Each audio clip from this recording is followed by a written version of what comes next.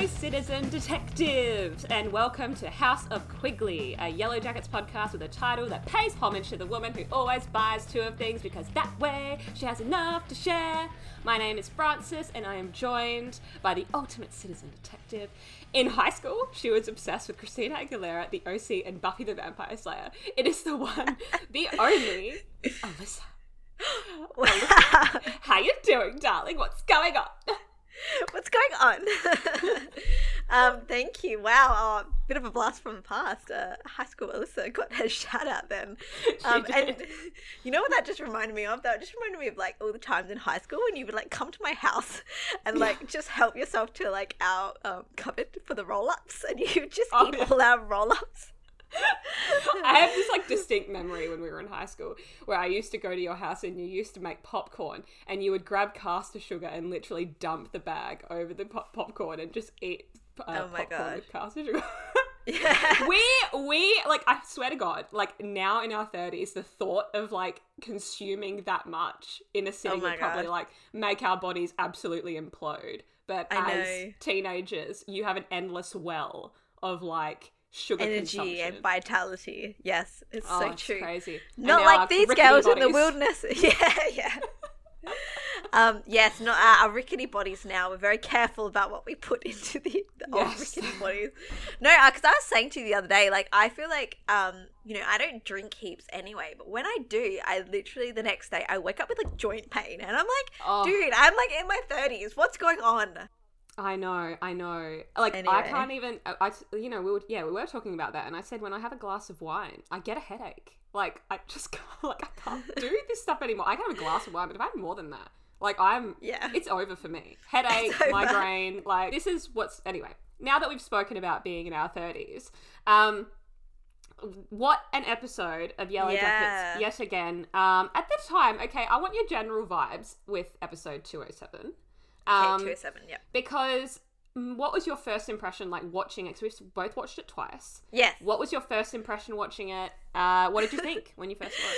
Well, first of all, like because obviously like I'm in the UK, so obviously the episode drops some stage during my Friday. I haven't really figured it out yet, but it's some stage during Friday. Obviously, we are delayed. We are like 9 hours behind you guys in Australia. Mm-hmm.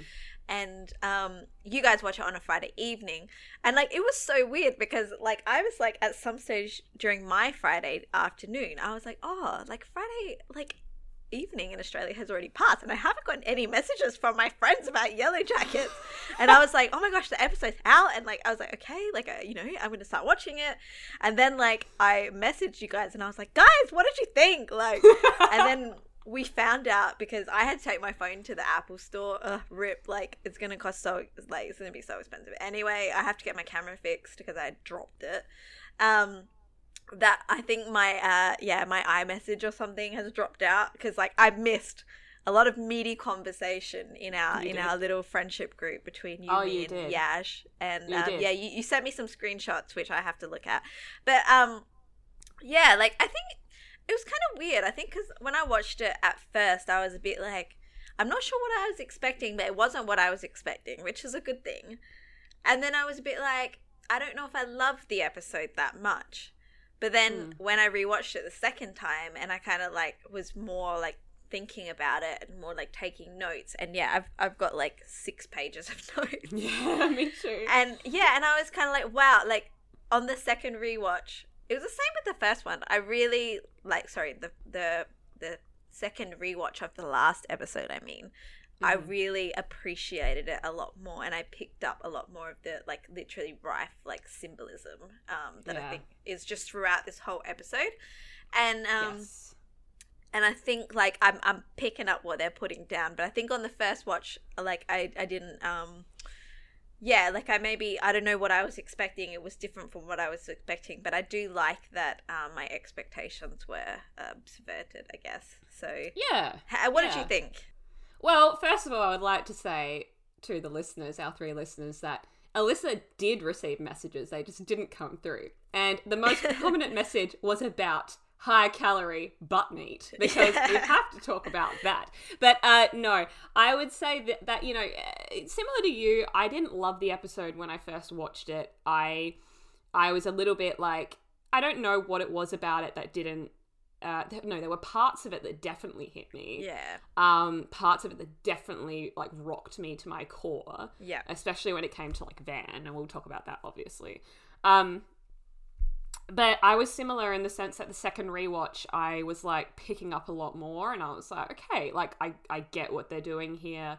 I think also like, yeah, my expectations weren't met, I would say, in terms of what I expected for them to all be together. But I have read that they are together for the majority of the rest of the season. Yeah. So I'm assuming that they are kind of keeping some things, conversations, moments, a little bit on the lighter side for now, because it's going to continue to happen. So I'll take that. That's fine. Yeah. Yeah, so... And you could kind of see it in that moment. Like, you know, Misty is the first one to bring up kind of like, I mean, we'll talk about this obviously, but Misty is the first one to kind of bring up like, oh, remember that one summer? What happened? What was she going to say? I want to know, what was she going to say?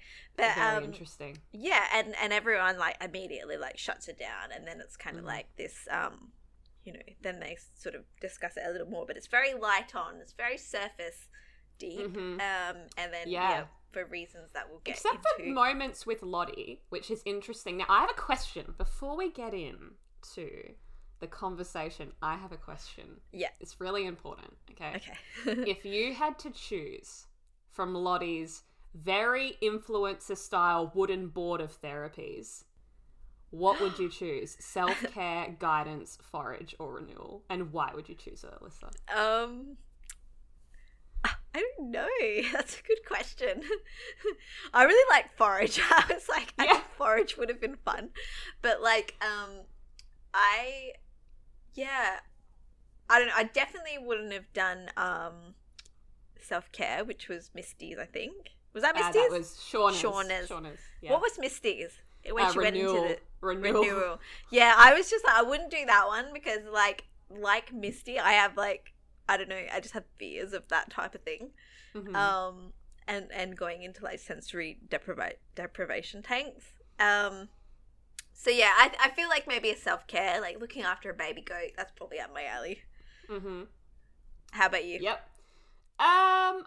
No, she didn't do renewal. She did guidance. My mistake. Renewal was ties, and I think that I would have, like, when I was looking at it, because I asked myself the question the very first moment that I saw the board, what one would I pick, just off the top of my head, and renewal was the one that I chose. I don't know why. Probably says something about me. But, you know, considering renewal was basically painting the outside of the barn and Thaisa writing fuck on there. Yeah, that was funny. And also, you know what? I'd be okay with that. Yeah, and like how she's painting with like a tiny brush, I was like a makeup brush. Yeah, and it's like, is she meant to paint the whole barn? Is that the idea? Oh my god, yeah. That would literally take eons. Something to do with like renewing your patience, taking your time. Yeah, definitely. That makes sense. Anyway, so let's get into the conversation. Yeah. I am just going to start off with just kind of what the intro is, because there's a certain mood that is set in this episode where the scene opens with Something in the Way by Nirvana, which is like quite an emotional, like, kind of like a low, like a somber type of song. We see a blizzard. We see that they're snowed in. Shauna isn't drinking any water. She's pushing any help or care away while holding onto her child. And the mood is just depressing and quiet and kind of sets the tone for the episode, which is quite reflective and intense at times. Yeah. And we go into Shauna burying her child. And like the last episode, she says, "It's you and me against the world." So we get that call back to that last episode, and we jump straight into the opening credits, which is Alanis Morissette version, but far slower, more somber, creepier, setting the tone for the episode again. So what did you take from that intro? Like, how did you feel about that intro? Did it make sense to you to go straight into that type of, I mean, obviously we can't go into like some type of happy, introduction after what happened in the last episode. They left us in quite a sad place with Shauna's voice, and we open up with that somber feeling. So yeah, definitely. What do you think? So I mean, the introductory scene, I think it's sort of like, that sort of meshes up to my expectations, I think. Like, Shauna's obviously grieving. I did say to myself out loud, like, oh my gosh, is she still holding the baby? Like, I was like, how much time has it been?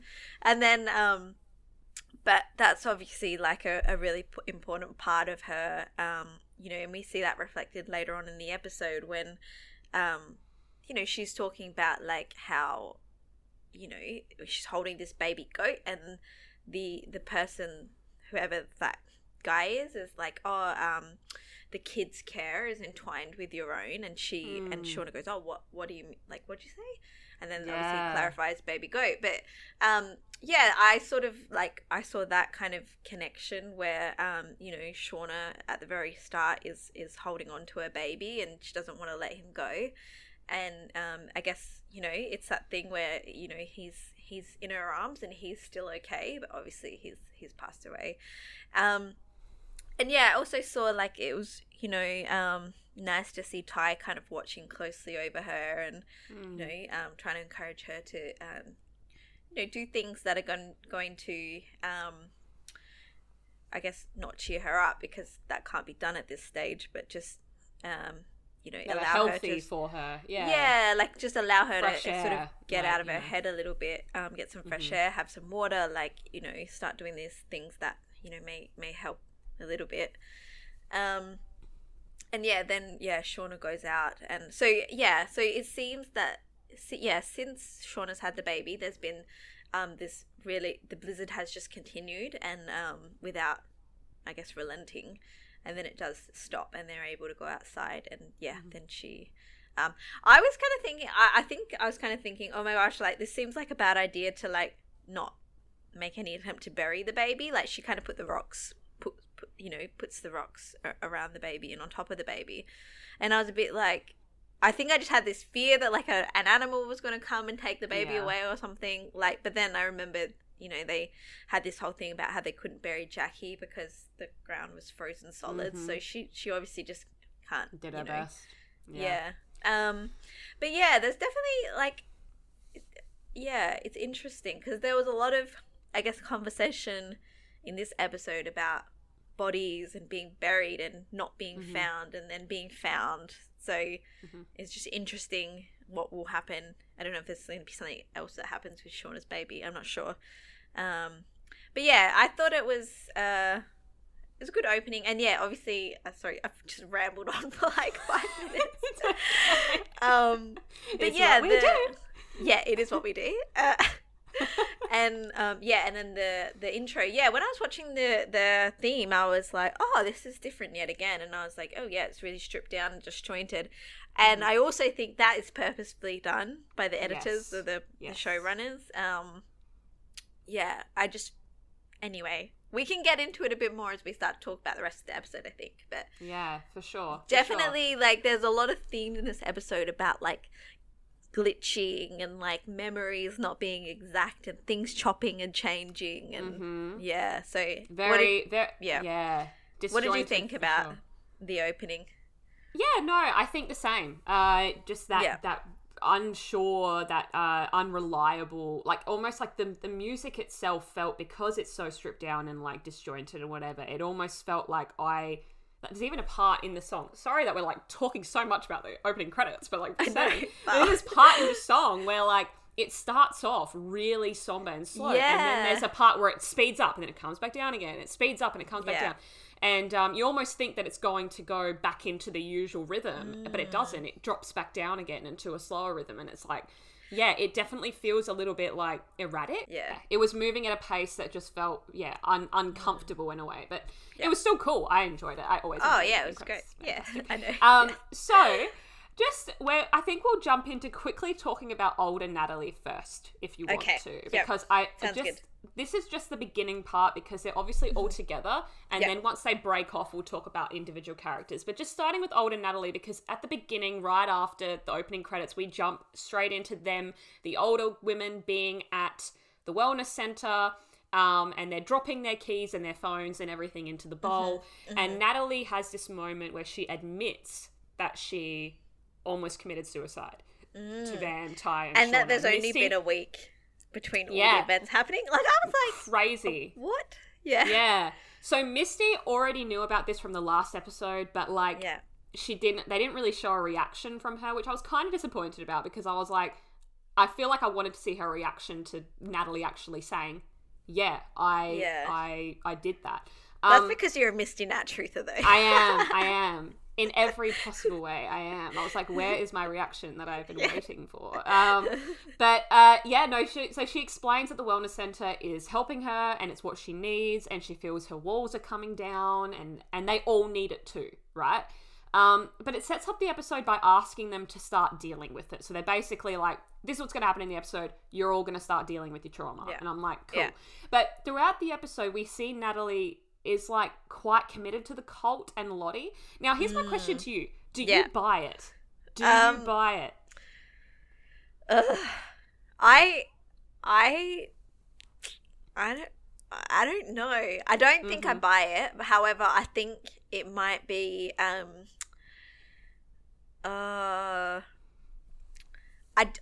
don't know if the writers are like putting her there to like trying to serve the story. I don't know.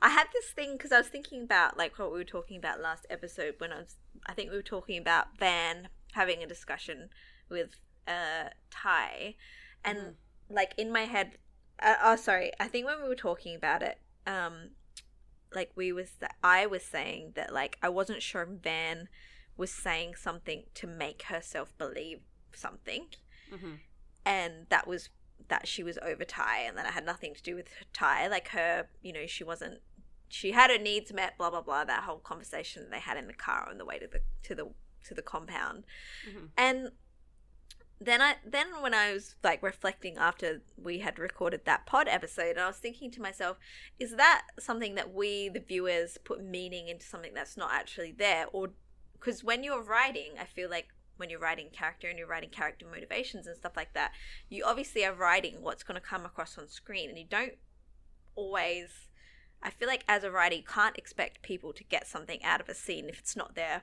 on the page. Do you know what I mean? And so when I was thinking that, I was like, oh, maybe that Van and Ty discussion was actually more like just straightforward. Like Van was saying what she actually meant, and that was what we as viewers were meant to deduce from that scene. And then I thought the same with this thing with Natalie, because I was sitting there going, does Natalie actually believe this, or is she forcing herself to believe this, or have the writers just put her in a place because they need to progress the rest of the plot?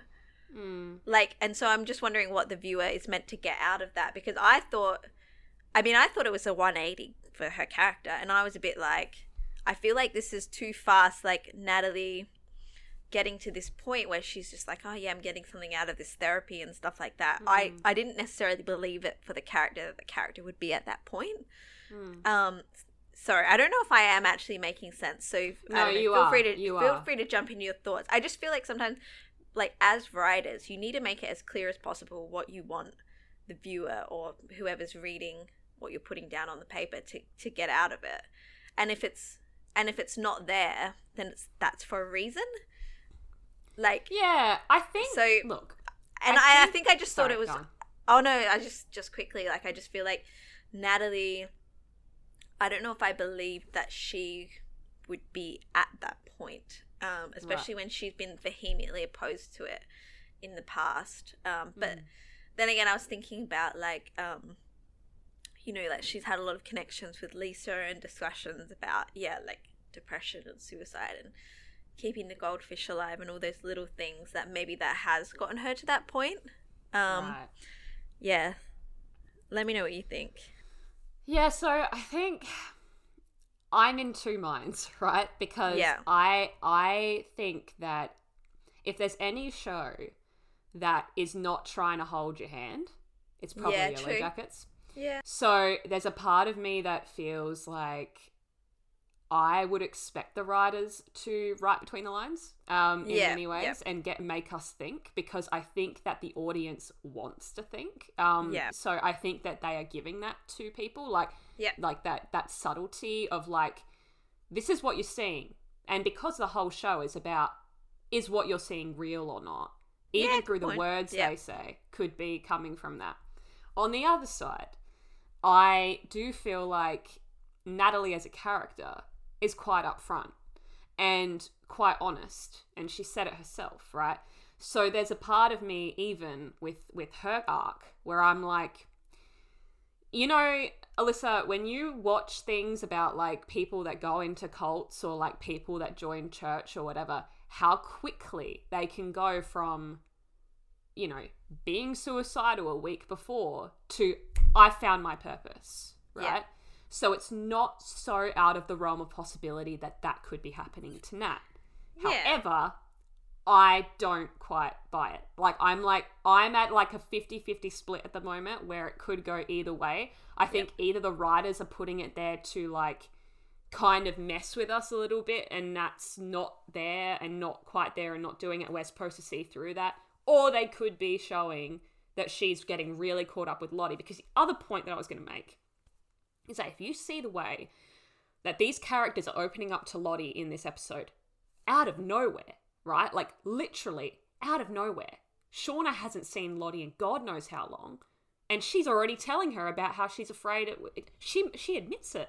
Out of fucking nowhere, right? Lottie really does nothing to invite that. That's nothing. Just So there's a part of me that's like, does she have some type of I'm not saying that she's like putting a spell on them or anything, but does she have this presence that like draws it out of them? Like, God knows. I think we know that she does, because we see that in the past. Like, you know, we see literally every character drawn to Lottie, and Lottie kind of being able to command weird shit. I don't know. Yeah. But actually, when you were saying that, have you finished? Do you want to add anything else to that? No, I'm done. Go ahead.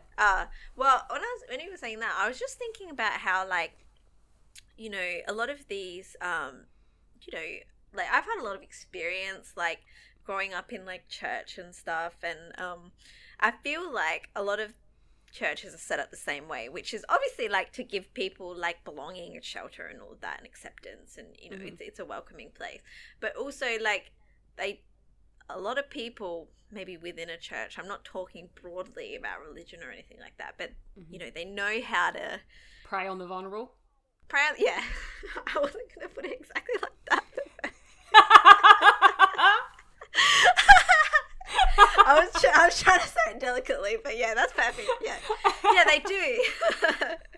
They know how to find something really deep and personal and primal, kind of like Lottie said, and raw, and really, like, you know, pull out that part of you that really needs I guess help and support, and prey on that a little bit. And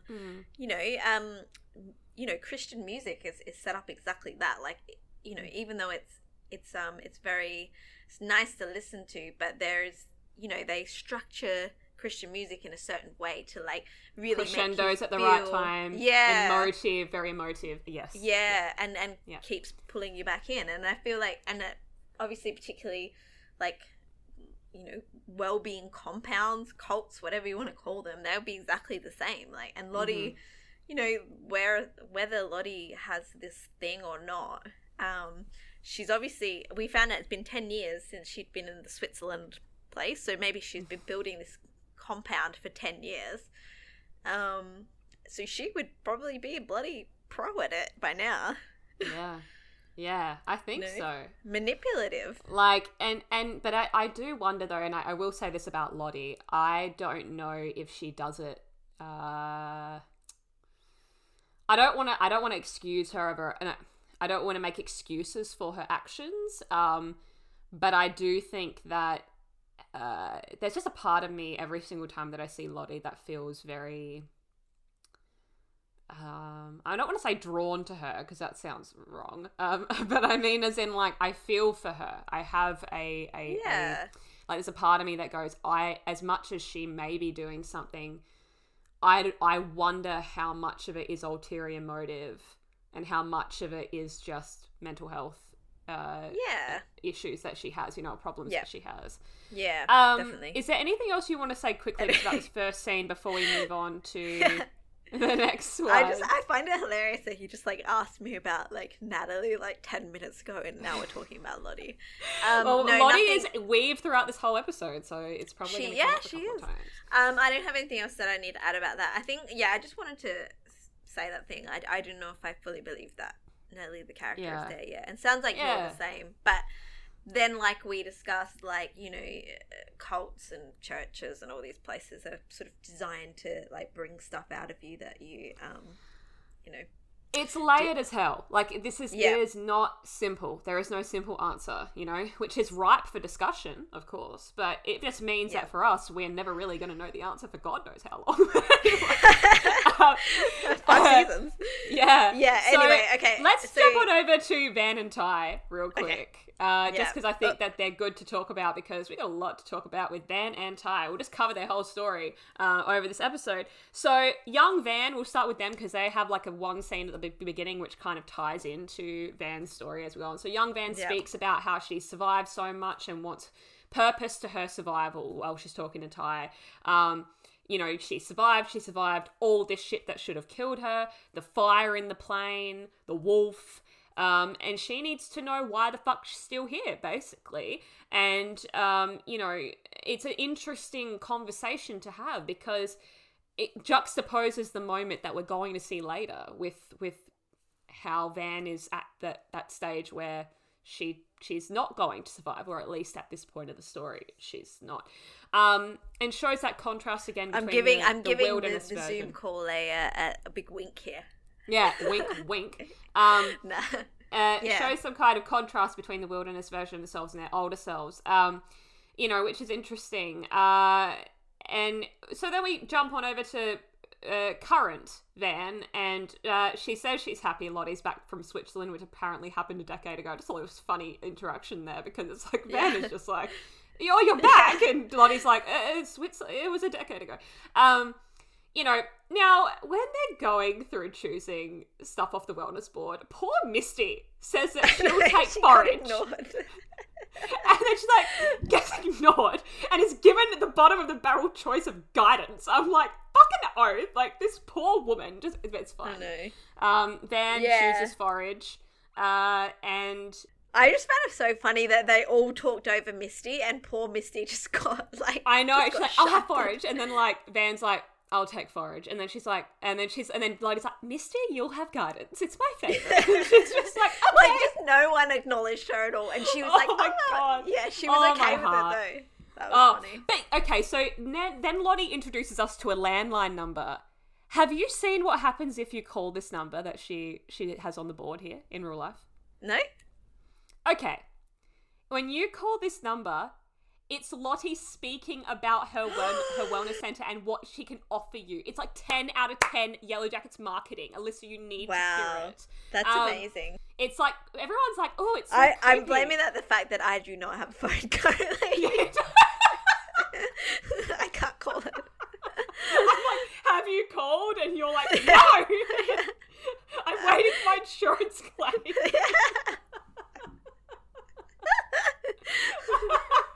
I can't call. Oh, fucking oath. So anyway, all these people are like, oh, the message is creepy. And I thought it was great. Also, like, sorry. Just quickly. Yeah. I messaged the group this morning because I found a fucking yellow jacket in my house. Yeah, you did. I sent you guys a picture and I Googled it because I was like, is it a European wasp or is it a yellow jacket? It was a fucking yellow jacket. Yeah. I am in the UK. How is this possible? But then I found out it is possible. But, like, what does it mean, Frances? Why did I see a dead yellow jacket in my house this morning? Because... What does it mean? Because... there is death around the corner for a yellow jacket. It better fucking not be Misty. Oh, yeah, sorry. I was just going to say. I know. No, it's Coach Ben. Well, no, he's not really a yellow jacket. He's but not. anyway. Look, technically, maybe. Like, he might be. Anyway, moving on. Anyway, going back to what we're talking about. What were we talking about? So, Van, they're all putting their phones in. And I just got to say, when Van threw her phone away and was like, I hate this fucking thing, I was like, I vibe. Like, that is me about my phone. And... Misty says something about how having a phone is like being hostage to other people's needs. I can't remember what the actual quote was, but I was like, and then Sean was like, "Well, I can't disagree with that." And I was like, you Me can't too. disagree. Yeah. Oh, how we long. Yeah, that was really before. good. Yeah, so they're all throwing in their belongings, and Misty's completely fine with it. I just like, it's a great moment, and like having them all together just gave me like this nice boost of adrenaline. I was like, oh my God, I'm so excited.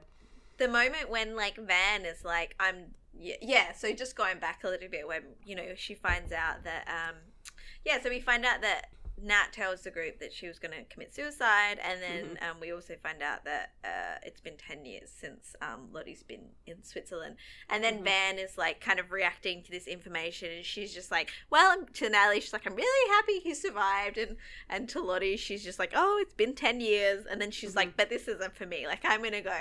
And then it was basically like Ty who she's like, I'll take renewals. She's like, she ropes Van back in, and because of that, Van, of course, decides to stay. So yes. connection. Gosh, tell you what. Yeah, so just continuing on with their story, because, you know, that's where we were going. May as well. Older Ty is off undergoing the renewal therapy, which obviously means she is writing "fuck" in yellow paint against a barn wall, and she isn't having a great time and throws the makeup brush while she's complaining to Lottie, and Lottie says to then tell her what Ty's problems are, because she's just like, look, if you don't want to do this, tell me what's going on. And Ty reveals that she's sleepwalking again and needs help.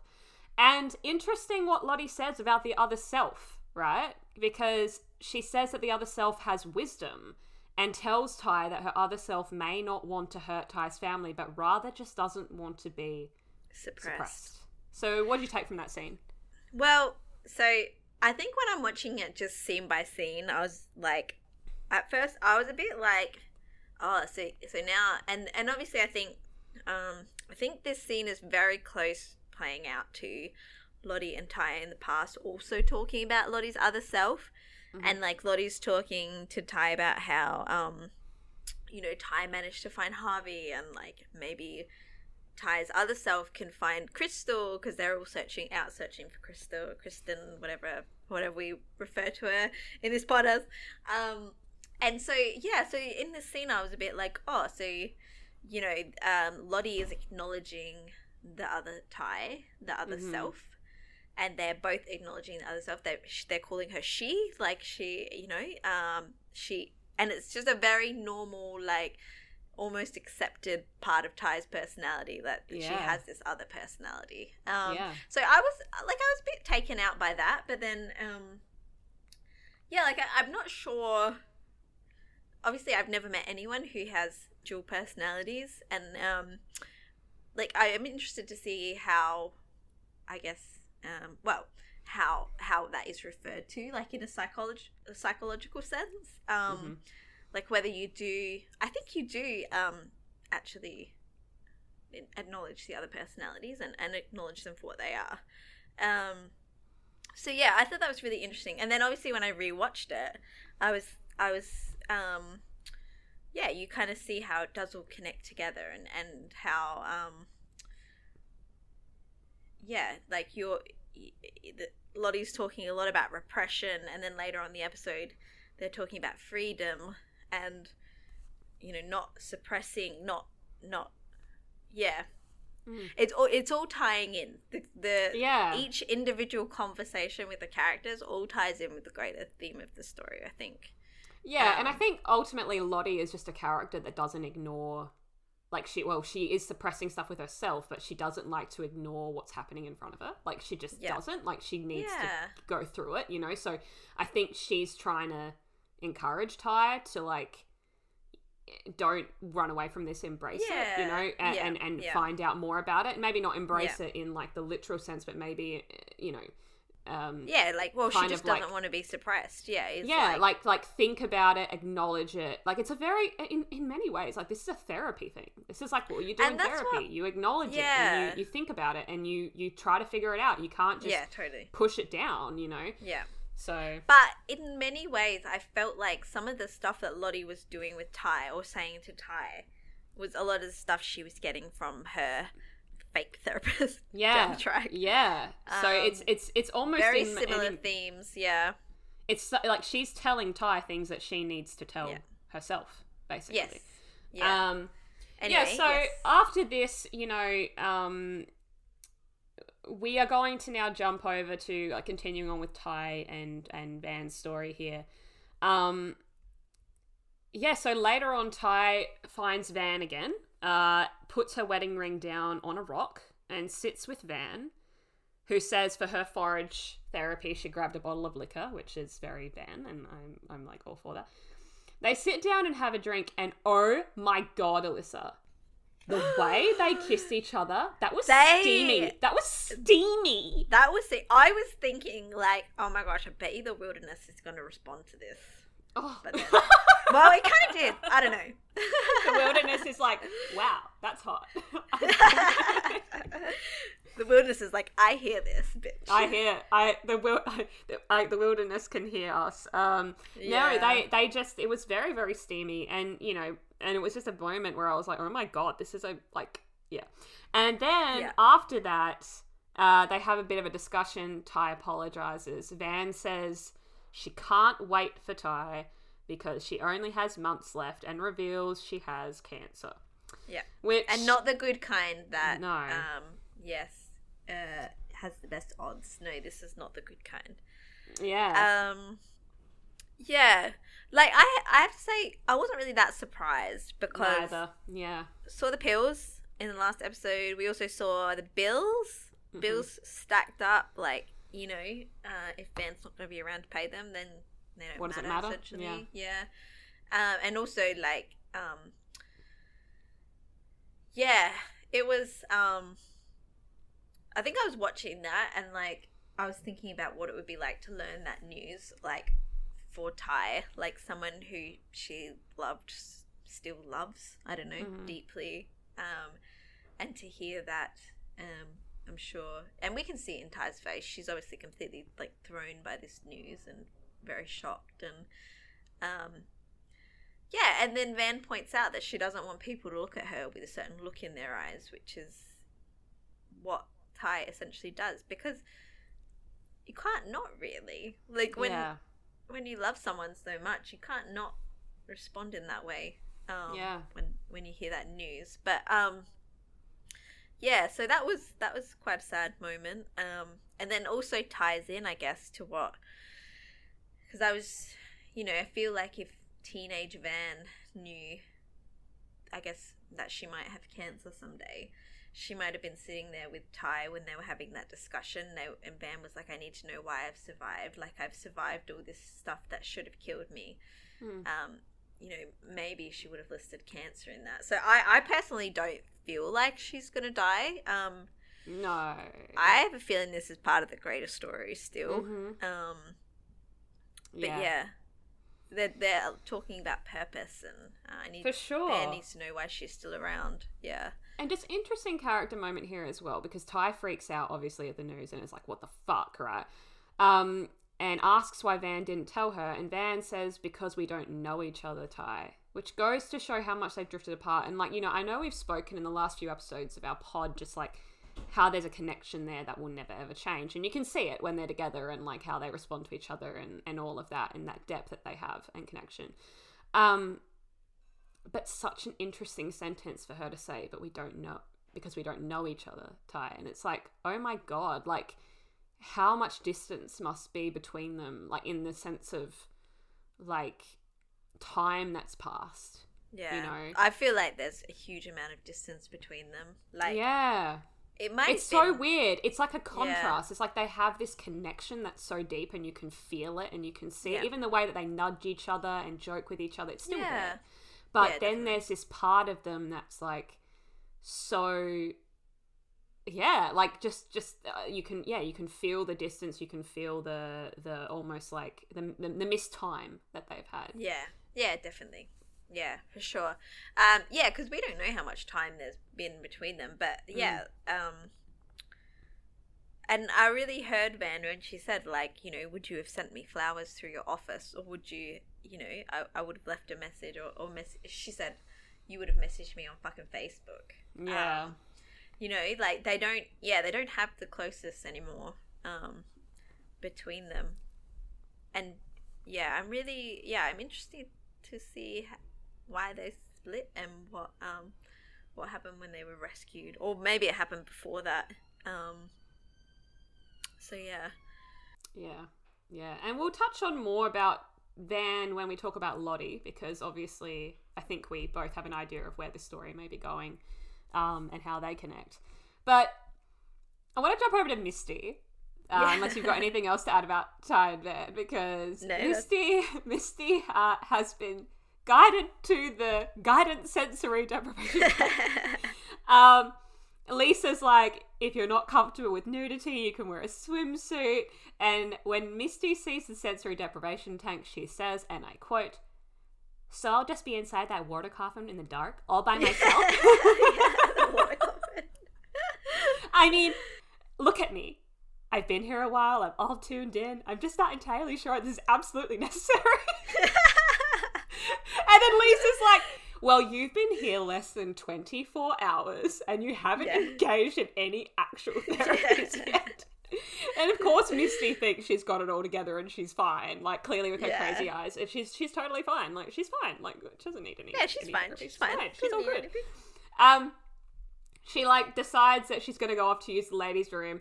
And says that she'd hate if her bladder were to guide her into peeing in the tank. And immediately I was like, Misty, don't you have an abnormally large bladder? Like, come on. Like, come on. I know what you're pulling here. Come on.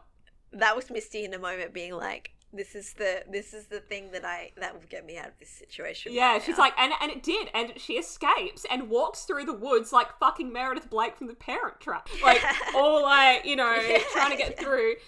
And it's obviously she meets up with Shauna, and we'll touch on that conversation when we talk about Shauna because that was more Shauna-centric. But like, eventually Misty comes back, she gets in the tank, and hilariously Lisa assures her that nobody gives a shit that she's in the tank or here at all.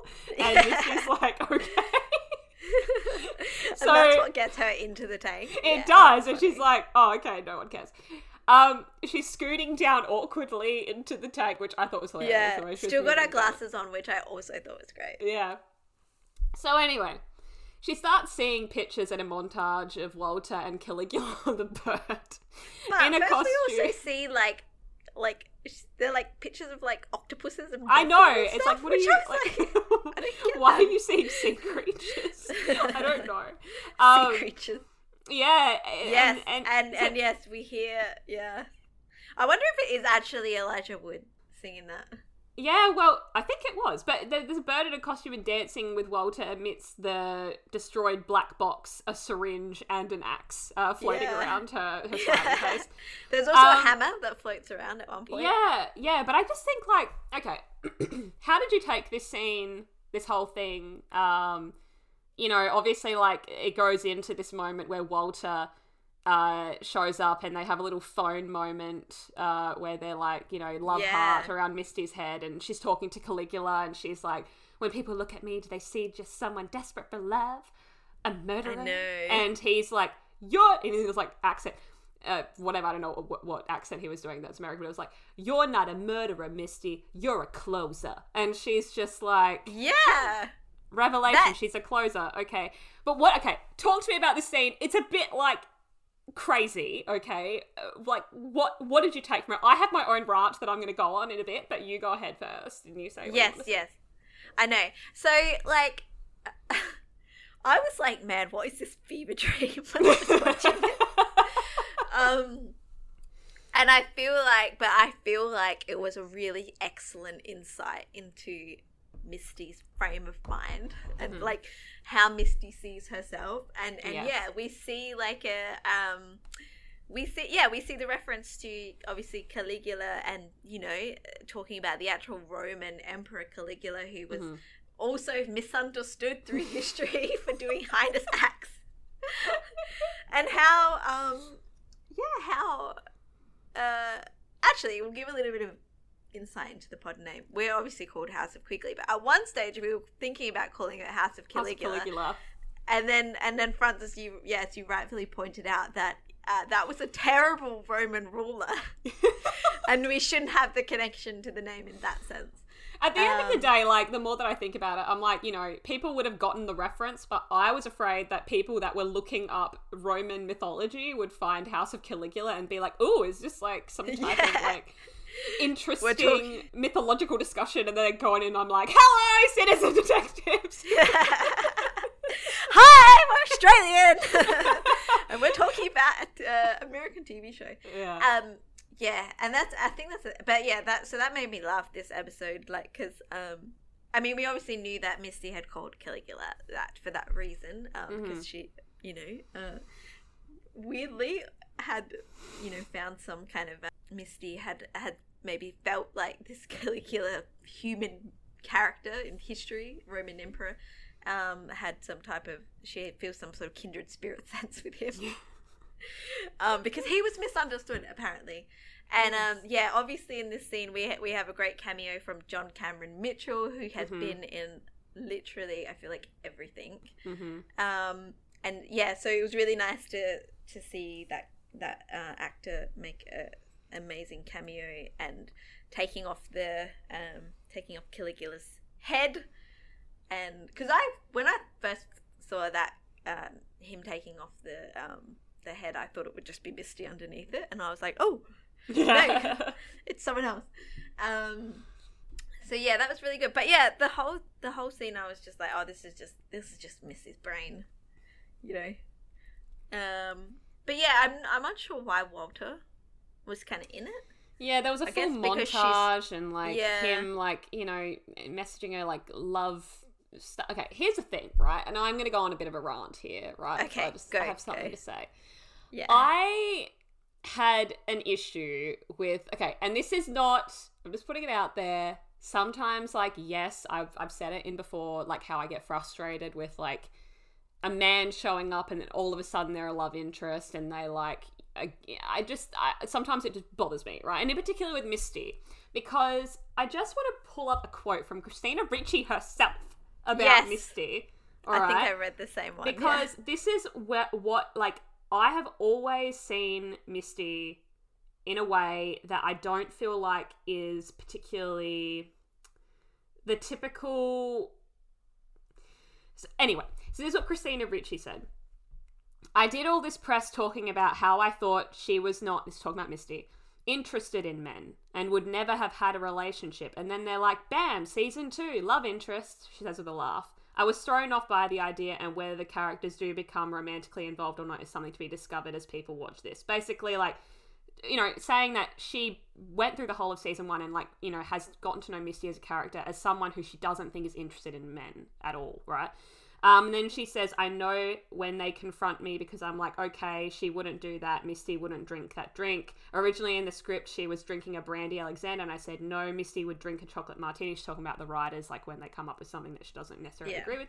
And she says, I have rules and stuff for her in my head, and they do conflict with the writers sometimes. I don't think she actually is interested in men at all. I think she does it because she's bored or because she thinks it's what she's supposed to do, right? So... I've read that a while ago, and I read it again yesterday after this moment, and I was just like, I think in my head, I know I joke about like Misty and Natalie and love triangles and whatever, but I think in my head, ultimately, I've seen Misty on that type of level where it was like, I've always just pictured her as someone who does what she thinks she has to do to fit in, but I can't imagine her just falling in love with some man out of nowhere. It just doesn't work for me, right? So with this Walter situation where, like, she comes out of the sensory deprivation tank almost like having a revelation that, like, she loves Walter or something, right? It just didn't work for me, and I don't understand. Like, I think if where they're going with it is that Walter is the reason, I mean, we find out literally straight after... not too far after this scene, that the body has been found of Adam. And, I don't know if Walter had to do with that discovery and, like, what it means, but I would hope that Walter is about to die, right? Because I just can't, I don't think I can personally believe that what matters to Misty is having some random dude saying these things to her, because I think, for me, what matters most, and what matters most to me about Misty's therapy and all of that, is actually gaining some type of acceptance or at least love from her friends, right? Because that's who she's always wanted to accept her and to love her. So to feel like this random guy's just kind of shown up and he's like, that's not the most interesting thing about you. You're all of this and you're all of that, and like heaping praises on her and all of this. and her just kind of falling into that. I don't know how I feel about that being like a storyline, or her like really giving into that relationship. Yeah. Like, it just doesn't feel right to me. Yeah. Not that I'm saying I see her with Natalie or anything. That to me is just like me and my like crack shit. Okay, that's just what it is. But shit. like, but truly, if I was really to look at the character, that's just how I feel. I feel like Misty is so different from that. So this to me, in terms of the Walter stuff, like the actual like fever dream made sense to me as being in Misty's head, like Caligula singing and like dancing and all that type of shit made sense. But the Walter stuff felt out of character to me. That's just my little rant. Yeah. So I had 3 things that I like think is important to note about. Three things that I want to say about the ending of this scene, which is that Misty goes up and like she has this revelation. She goes to call Walter. She picks up the emergency line, and she leaves him a voicemail. So I think it's important that he didn't pick up. Yeah. He didn't pick up because we don't know, because she said, oh, you know, like, I think you might have texted me a few times. So we did see that in the previous episode that he had texted her a couple of times, but we didn't see what the texts were or anything like that. And there were 2 texts. And so he didn't pick up the voicemails, but she left him a voicemail. And then the next thing is that so that's just one thing that I was like, I think that's important. The next thing that is important is how Misty ended the voicemail, like how she did all the. You hang up. Yeah, exactly.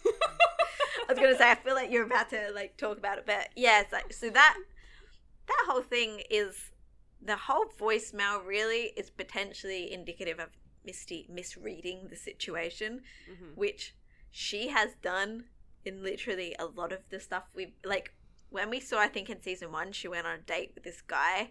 Like, you know, we saw the guy not being into this date through the whole thing. And she was, I think we see these things where Misty is just misreading things. And yeah, like totally like you said, she is thinking that something is there when it's not.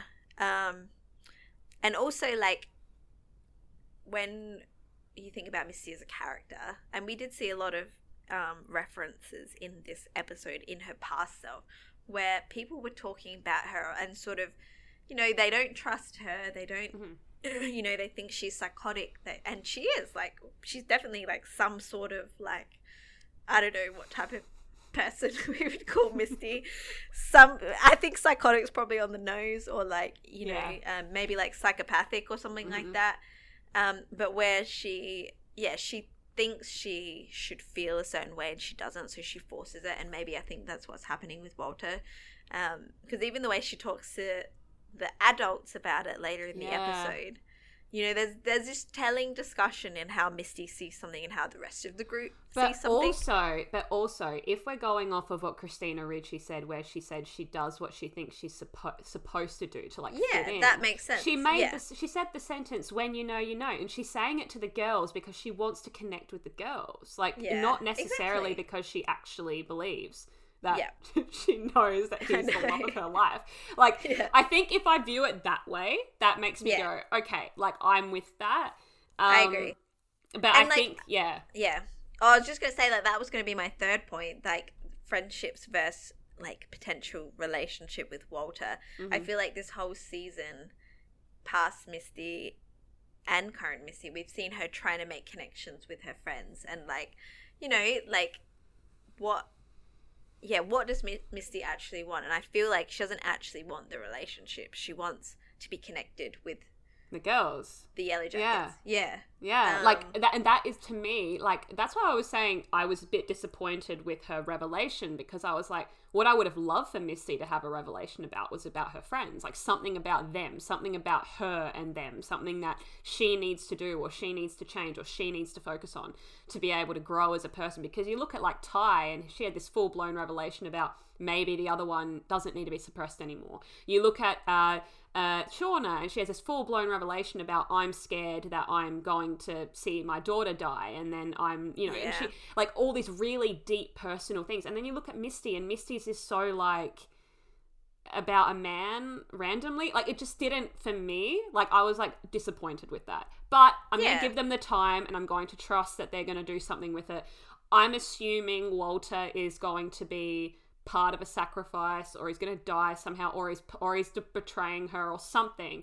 But she's not going to get, like, it's too quick. You know how we were talking about Keely and Jack and how, like, it happened so fast, which means that it was going to end so fast? It's kind of how I feel about Misty and Walter. I'm sure that it's just going to blow up somehow. Yeah, definitely. And, oh my gosh, can we just talk about Keely and Jack for a second? Oh, yeah. Why did that start so quickly and end so quickly? Anyway, that's all I'm literally going to say about that whole storyline. Yeah, it was a bit shit, wasn't it?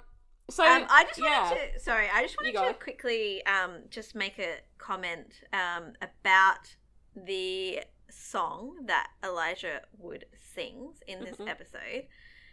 And he is basically, hang on a sec. Just sorry, Frances, cut You're this bit doing out. the good citizen detective work, Alyssa. I appreciate it. Yeah, I am. No, the lyrics that he basically says is that he talks about her sitting right down, let your troubles melt away. You'll be sitting pretty in the moonlight gaze, and will tumble through the tulips and dance on the graves of any motherfucker who gets in your way. So, yeah, I just thought that, I think it's all like a nod, like even the Walter stuff is all a nod to really how Misty feels about herself and how she feels conflicted. She wants the love of her friends. She wants to connect to people. But she still is obviously seen a certain way.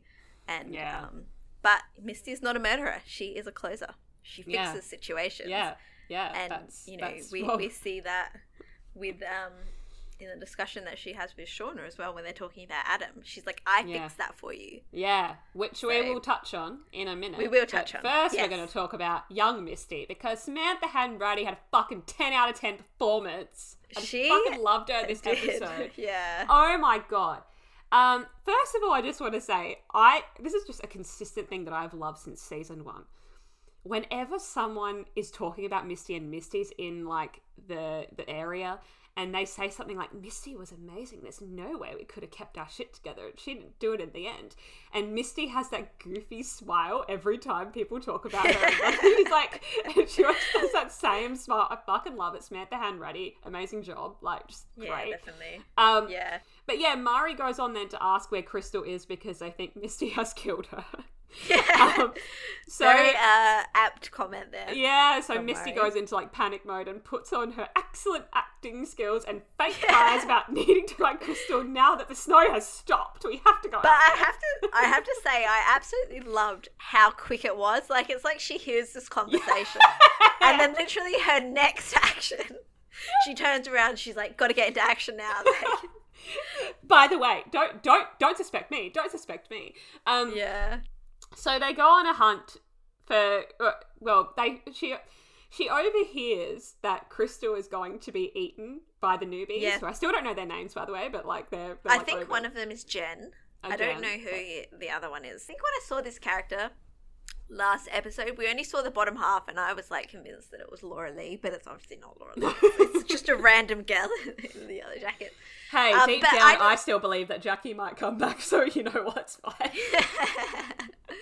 I just quickly wanted to say that the little exchange that they had between those two characters, Jen and the blonde yellow jacket, I was like 10 out of 10. Like that is exactly how teenagers would have phrased that thing and definitely in the 90s as well. Like, because there's a sense of like, you know, you always have this like there's a shared understanding and like you know the point that either one is trying to get to, but then you're like, oh, but it would still be terrible. But yeah, no, we wouldn't. Of course, we don't do that. No. But I would still really miss Chris. Yeah, like I just thought that was really funny. Yeah, it was very bring it on. So it was. Yeah. So you know, so they go on a hunt for Crystal's body, and Misty is screaming Crystal at the top of her fucking lungs, like the loudest you've ever heard anyone ever scream. and she's like, Crystal, like if you can hear us, just say something back to us. Yeah, like, Crystal, can you hear us? Like so fucking loud. Yeah. And you can see Mari's like, for fuck's sake. So eventually they stop, and Mari and Akila turn to her and you know, Misty is just saying, you know, I'm just so afraid that when we find her, what if she looks like Jackie did? You know, all blue and stiff. A little song frozen in her throat. That line, I was like, oh my gosh. I knew you'd love that line. I love that line. That's so funny. You know, so then they're like, oh, fine, Misty, just go. And then Misty turns the corner, says into the air, I'm not going to let them eat you, Kristen. And then she like sneaks off into the other direction. She does. And who does she see, Alyssa? Who does she see when she goes elsewhere? Well, I mean, first of all, she doesn't see Kristen.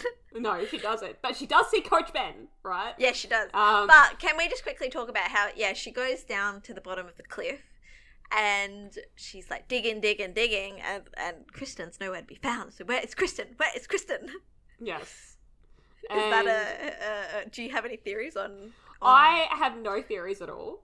Okay. I literally just think that Kristen is probably either that she wasn't looking in the right spot or that it just the ground is frozen solid and she's like stuck under ice or something. I don't know. That's what I thought. I thought maybe she wasn't digging enough. Like we saw how high like the snow got against the cabin. Like I just I didn't think she was digging enough. But yeah. I just wanted to particularly shout out Mari in this scene though, because like just before, you know, Misty runs off to find Kristen. Like, because I thought Misty played that, like, you know, we see through your bullshit. Like, we see through your act. Like, I just thought she played it so well. And, you know, where she has been a bit of a bitch and she kind of is the kind of, I guess, the team, you know, brutally honest. Yeah. Yeah. Like, she really, like, I think she played that A+. I think so too.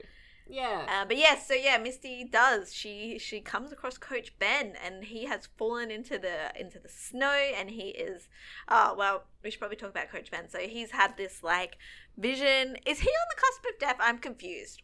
Why is he's gone through something, I know, but why is he like hallucinating? He's starving. I'm not entirely sure. I mean, it could be like a desperation thing. Sometimes your mind will do things to like keep you feeling sane or whatever. But he does have the vision, and he's told, what happens now is you aren't welcome here anymore. You didn't do anything. It's time. It's just time. I love you. We all love you, Ben. Which is Ben, very reminiscent to Jackie. Yeah, and Ben has this moment where he comes out of the cabin and he screams out and like Ty like, are you okay, to Coach Ben, and he has this moment where you see the smile on his face and you know what he's thinking. Like, you know, he's thinking, I'm about to end it for myself, basically. I'm about to go find my love. Yeah. So he goes off on, you know, to the cliff, and Misty shows up, obviously, finds Coach Ben, who is seemingly going to jump off the edge of the cliff. Misty does her best to stop him by from jumping, but then he doesn't react, so she elevates and threatens him further that they'll eat him. She'll savor every moment, especially his high-calorie butt meat. But he doesn't fucking care, so he's just like, whatever, Misty. So Misty threatens him further, and she's like, she'll tell the whole world they were in love and had a love story, and that he tried to impregnate all of them. Very fucked up shit. And then he doesn't react, so she screams that she'll tell the whole world that he's gay. And he's like, well, tell him. Like, fine. Tell him. Yep. I want people to know this but me. You know how I describe this in my notes? Misty throws everything, including the absolute kitchen sink, at Coach Ben. She does. You can just feel her getting more and more desperate. And the thing is, that's interesting with Misty is that she does all of that. And then she just falls apart at the end and profusely apologizing for what happened to the baby and becomes a young woman who just needs guidance and help from an adult at the end. Like, and that's what stops him from going over the edge, you know? Yeah, and that's what he is. Like, that's what he is meant to be. He is meant to be that kind of stable, like, adult presence. And, you know, she says before, we need your strength. And I don't know if she really means physical strength, because he can't really contribute that much physical strength. But I think that emotional kind of maturity is what they need. And yeah, she says, I can't have another death on my hands. No. Obviously, she refers to the baby, but we know that she's talking about Kristen as well. So I thought that was amazing acting from Sammy Hanratty. Like, how, like, we see, like, she's being very manipulative at first, And then when that doesn't work, that's when she kind of falls apart. And we see that real emotion from her. And, you know, all she is a kid who just... I just want to say something real quick because it just gave me a thought about Misty as a character. I wonder if this is like a sign of Misty's state of mind where she is manipulator, surface, like I'll do anything to get you to do what I want. And then once you crack down like deep enough, that's where it is, right? And I just wonder if that is going to happen as older Misty, where you go through all these different things and then eventually they're going to crack through and she's going to have her moment of vulnerability, because that is fucking what I want, you know? Because older Misty has not had that yet. She hasn't had that moment where we see her doing anything that isn't a little bit like off kilter or a bit weird or a bit fucked up.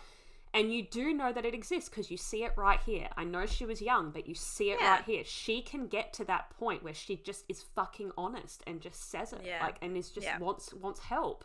And I hope that we get there with the older Misty. Yeah, and I mean point. that has a you know, her showing that emotion has a direct like outcome, which is that Coach Ben decides not to kill himself. Yeah, like, you know, she would have learned something the death from of that. People. Yeah. But now she's saved someone, so yeah, for sure. So yeah. Anything else you want to say about this before we move on to? We're going to talk about, I would say, older Shauna, adult Shauna. Is anything else you want to say? The only thing that I was going to say is that there is a moment when Coach Ben collapses. Mm-hmm. The camera kind of weirdly pans into one direction. I noticed that, You noticed that? Yeah. I noticed this during the episode, but it was only when I read the live reaction thread, like on Reddit, that someone else pointed it out as well. And I was like, oh, I did notice that. Like, there's just this weird scene where it's like the camera is panning to something. Or it's deliberate. Like zooming over his shoulder. And I think it's deliberate. I think it's going to come back to Harvey and where Harvey was. Yeah. I don't know. Maybe he's being watched by someone. There's something around here. Yeah. I think so. Yeah. There's obviously nothing in the bushes that I could tell, but like, you know, there's definitely this bushes. If there was, forest, you whatever. know someone would find it when it comes to this show. Yeah. But that could also speak to like where Kristen is. Like, is there someone out there grabbing bodies and feasting on snacky, having a snacky? I don't know. Yeah. We will have to see. I think that, and just a side note before we move on to anything, I have seen like a lot of comments, whether it's on Reddit or Twitter or any other platform, you know, just saying how people are like, I need answers now, I need more answers. And like, I get that, like, I understand that, but I think for me, and this is just personally, and like, I think it's fair if people want more answers right now, like, you know, because we are getting to a point where there's a lot of threads that are open and we're not getting a lot of answers. I think I mentioned in the last pod how, like, I kind of, as long as characters are having something happen with them, I can handle threads kind of bobbing around for a bit as long as characters are moving forward. And I do feel like we have had characters moving forward. Yeah. You know, so I don't feel like they're depriving us too much of progression, if that makes sense. Yeah. What do you think about that? How do you feel about that? Yeah, I agree. Like, I feel like everything that we saw in this episode is very particular and purposeful. And I think that's why I like this show. Like, I feel like there's not really a lot of details that are wasted. So I'm fine with that. Like, as long as the story is moving forward and the characters are moving forward. I definitely got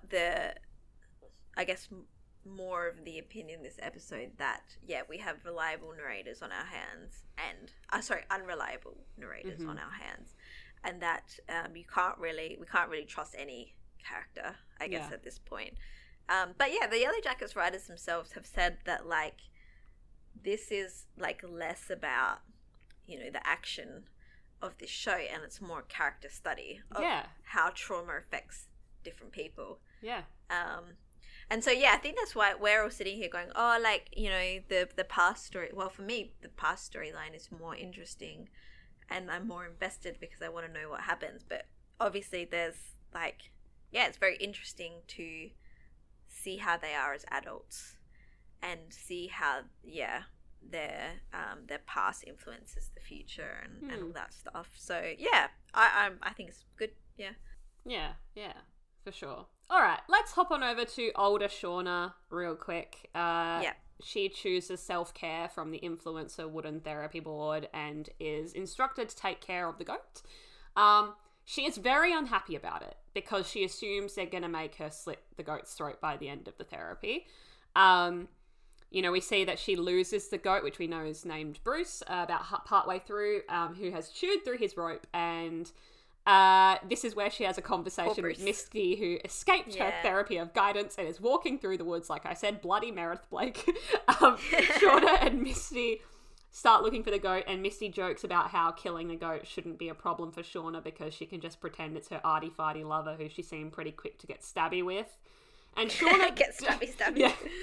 Shauna does not like that comment and is like, I'm not like you, okay? I don't think of killing as a joke. And Misty, which I thought was an unfair comment. Yeah, Misty looked really hurt by that comment. Like, she looked bloody hurt, damn it. And Misty's like... And I'm sorry, I don't think Adam attacked Shauna. I don't remember that. I think she thought he was going to, like... No, I think it's something she's telling herself, but... Yeah. And Misty's like, well, you're not that innocent either. Like, typical Misty doing her little, like, childhood jabs. And Shauna says, oh my God, Melanie Lynskey, that very intimidating Melanie Lynskey way that she says it. I know that, Misty. Do you think I don't know that? Like, that's what she says back to Misty, right? Yeah. She says it in that fucking way that Melanie Lynskey says it that makes you want to, like, just fall over and die. Like, I'm just like, She has a way of just delivering lines that make me feel like you are literally looking at me in the face and you're saying these words and I am deceased. I don't know. I am deceased. No, I think it's because, like, she comes across as, like, this kind of soft neighborhood mom.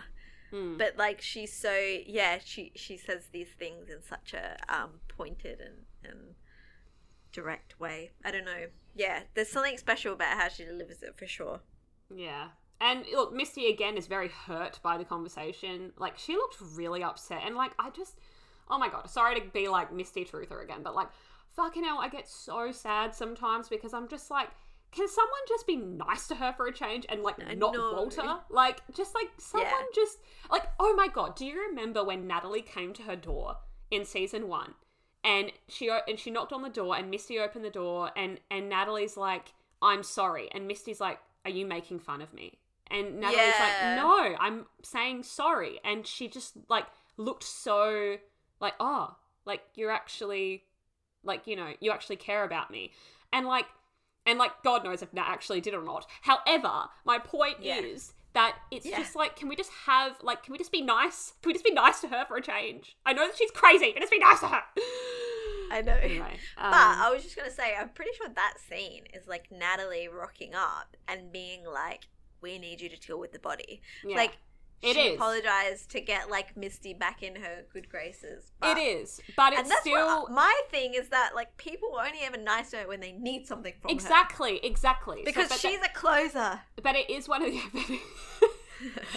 But it is one of those things where it's the only example that I can take from, like, the whole show where she probably actually thought someone was caring about her, in that moment. And, like, I'm just like, she needs more of that, please, for the love of God.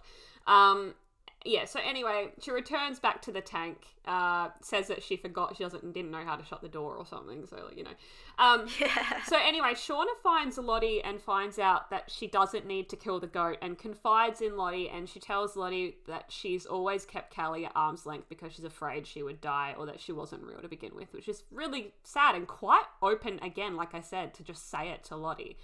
And just, like, quickly... I was watching an interview with Simone Kessel, who, like, spoke about episode 7 on The Buzz, and she actually touched on this scene and said that when she talks to Shauna about the goat, she couldn't help but draw on the scene that we'll talk about later where Shauna hits Lottie over and over again as teenagers. Simone said that she drew on that scene because she believes whenever Lottie is in Shauna's space as an adult or, like, any time past that moment that they shared in the cabin, that she forces herself to wear protection and self-preservation. Simone said that Lottie doesn't touch Shauna when she breaks down and instead chose to stand back. So, like, it's almost like she said that Lottie doesn't ever embrace Shauna or touch her or do anything as a method of self-preservation after being physically abused by her, basically. Yeah. I thought that was really... That's really apt comment. Yeah, very good. Yeah. Yeah. So, I sort of, when I was watching that scene, I kind of read it as, like, for some reason, like, Lottie has this, like, presence where she's, I don't know, she's both very accepting and very, like, I don't know, she has this presence about her where the adults come and tell her things without her like, even prompting, really. Yeah. It's like they still all see her as someone that they can kind of dump their trauma onto, and she will just kind of take it. And obviously we literally see that in the very next scene between Sean and Lottie. Sacrificial, maybe, is another word. Yeah, well, speaking of, if we're going to go to older Lottie, after that scene with Shauna, or if you got anything else to add. No, I was just going to say, like, it's very much in the same vein as what we saw last episode, where Shauna is, like, reflecting on the loss of her first child in relation to her second child. And, I mean, that makes complete sense to me. Like, I can imagine if you have lost a baby that it would make bonding with your future children very difficult because you've been through the worst. And, that I think that makes complete sense to me. And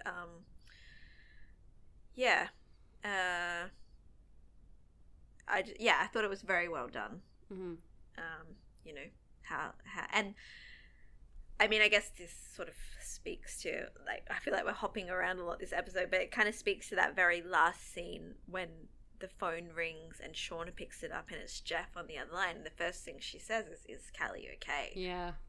Obviously because, she has this fear throughout her whole life, which I can imagine if you're unfortunate enough to join that very shitty club, parents who have lost children, you would never lose that fear of losing your children who are alive.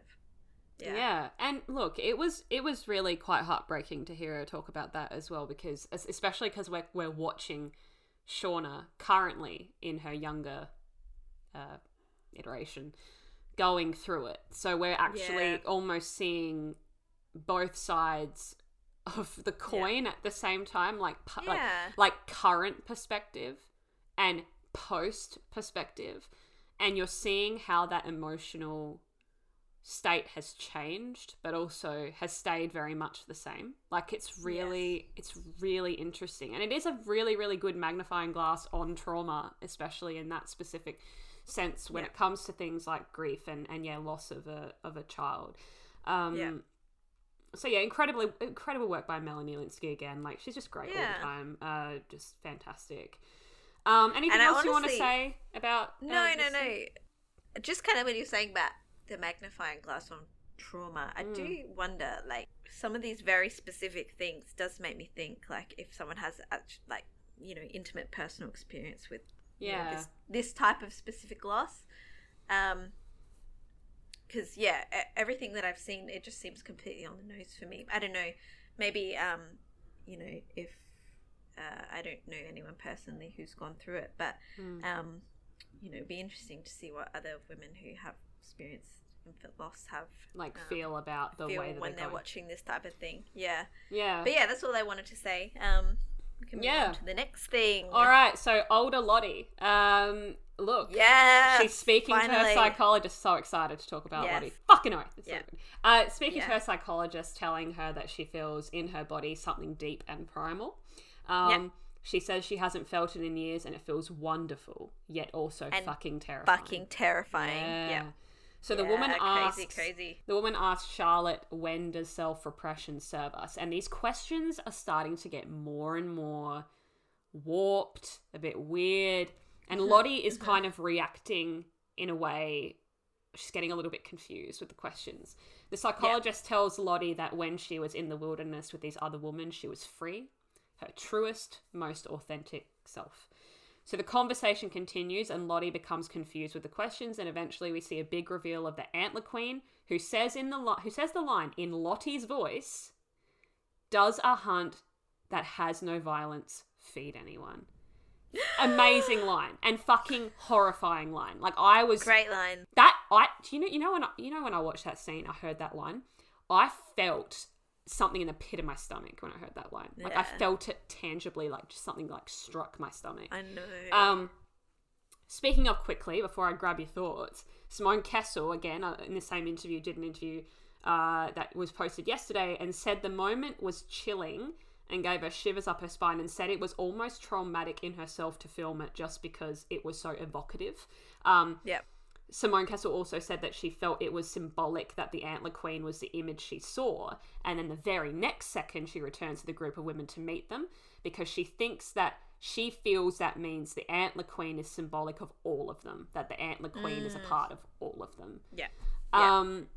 So yeah, interesting thoughts there again by Simone Kessel. That interview's fantastic, by the way. I actually encourage anybody to look it up. That she did. It's on YouTube about episode 7. We can link it in the.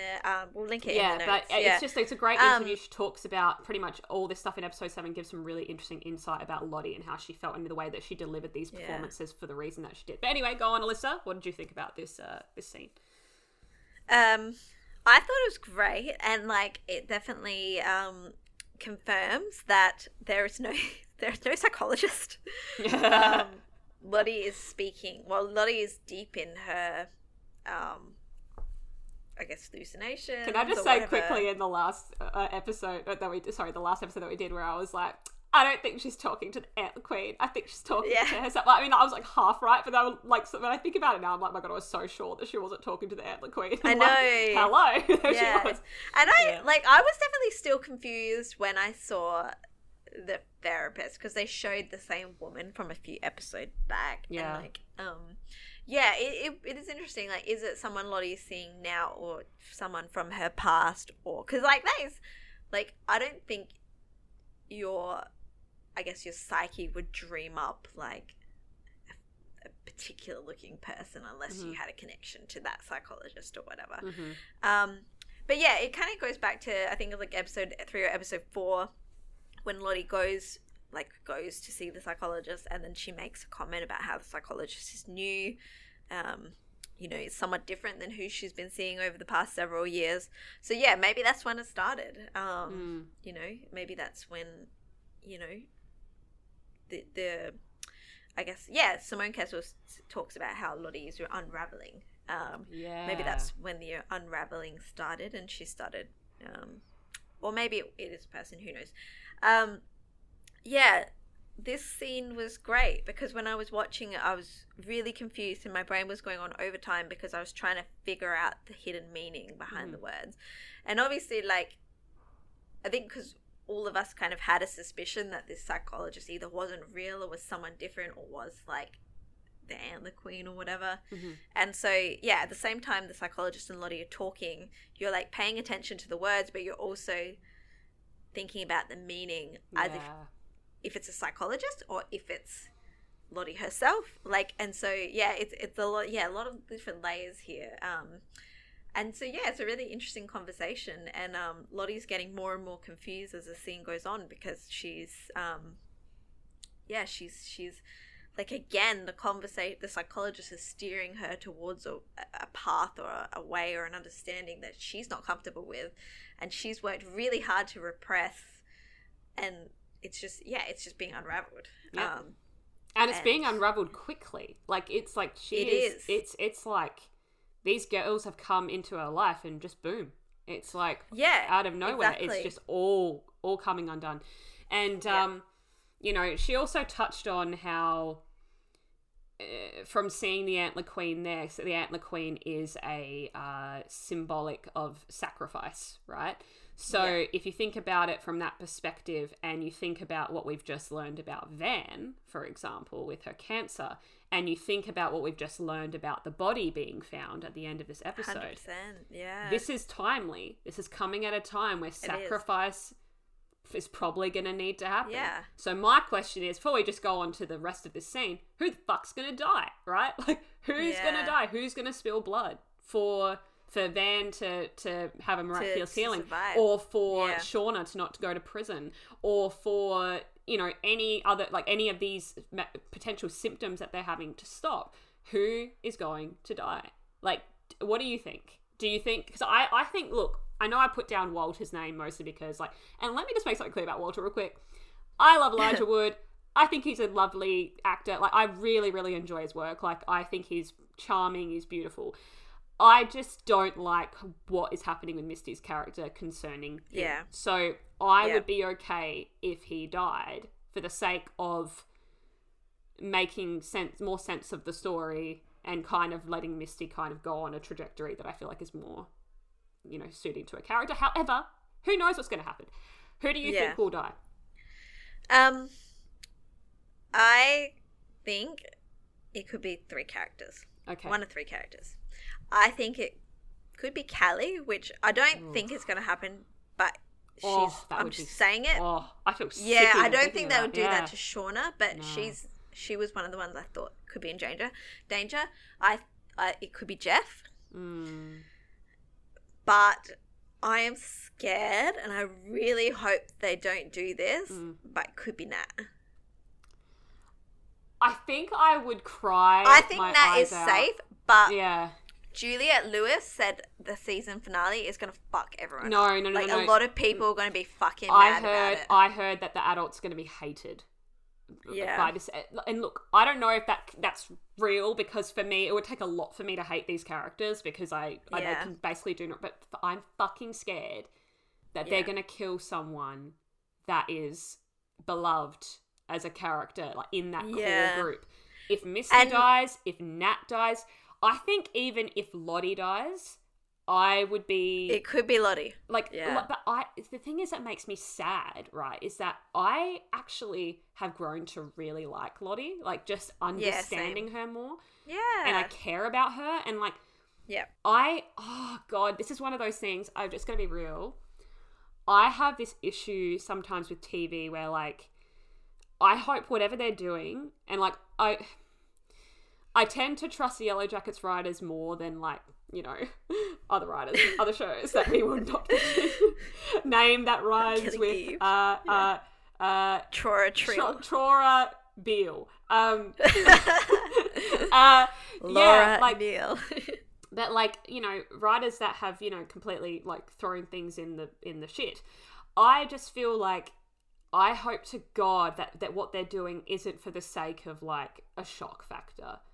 I hope that if there is something that they're doing where they're getting rid of one of these main characters who I fucking love, I know. It better be, because what would I do if Misty was killed? I don't know if I'd be able to keep watching. I mean, I would, but, like, I would be so upset if Misty died, right? I'd be so upset.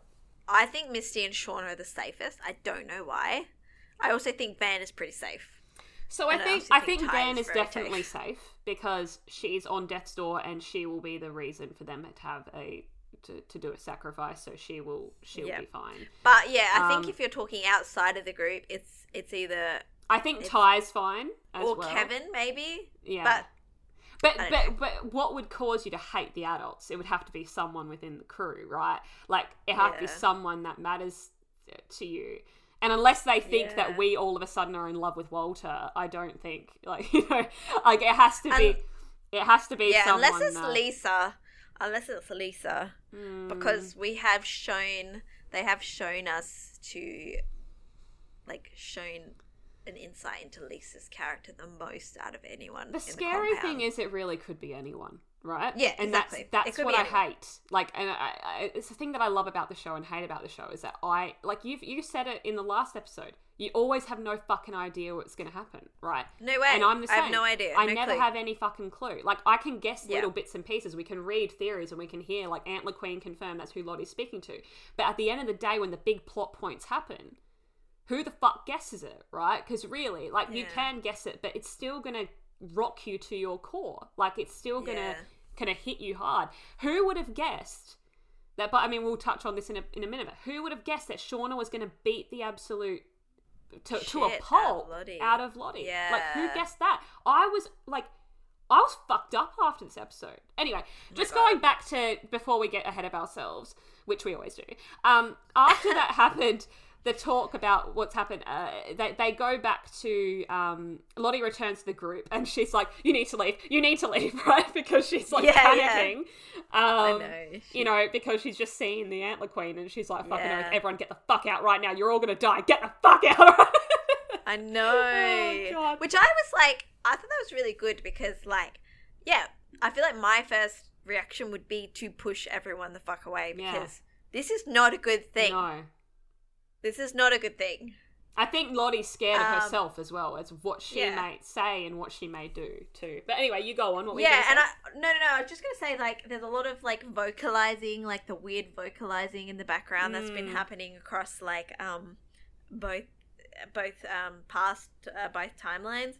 But also, like, there is an important thing that the psychologist, not the Antler Queen, the psychologist, well, whoever it is, says, like, when did self-repression ever serve anyone or something to that effect? Mm-hmm. And I was thinking about it, like, when you think about it, all the characters have some form of self-repression going on. Like, Ty and her other self, Lottie and everything that's going on, like, Shauna and her lesbianism with her baby.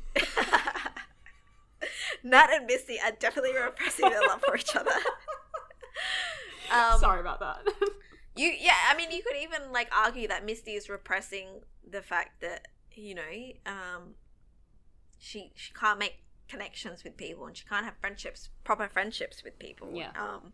Like, there's just a lot of these same themes going on, and so I thought that was a really good conversation that happened there. But yeah, obviously, when Lottie is going out, I just wanted to say, like, I don't have anything else to say about that scene, but it was just a really, like, holy shit, scene. I really liked it. But yeah, when Lottie goes back out to the group, it, like, the next 5 minutes, which is the last 5 minutes of the episode, is probably some of my favorite it's so good moments in Yellowjackets history. Like, maybe even my favorite, like, the juxtaposition between the two timelines converging. Well, not converging, but just, like, you know, I think there's a moment where Shauna punches Misty. Obviously, we'll talk about it, but just quickly because I'm, like, geeking out about it. Yeah. Shauna punches Misty in the past, and then in the future, the next scene is Misty screaming. Oh my God, there's snow. Yeah. Like, I was just like, so good. It was just so good, and, like, the fire and the dancing. Yeah, it's a live song.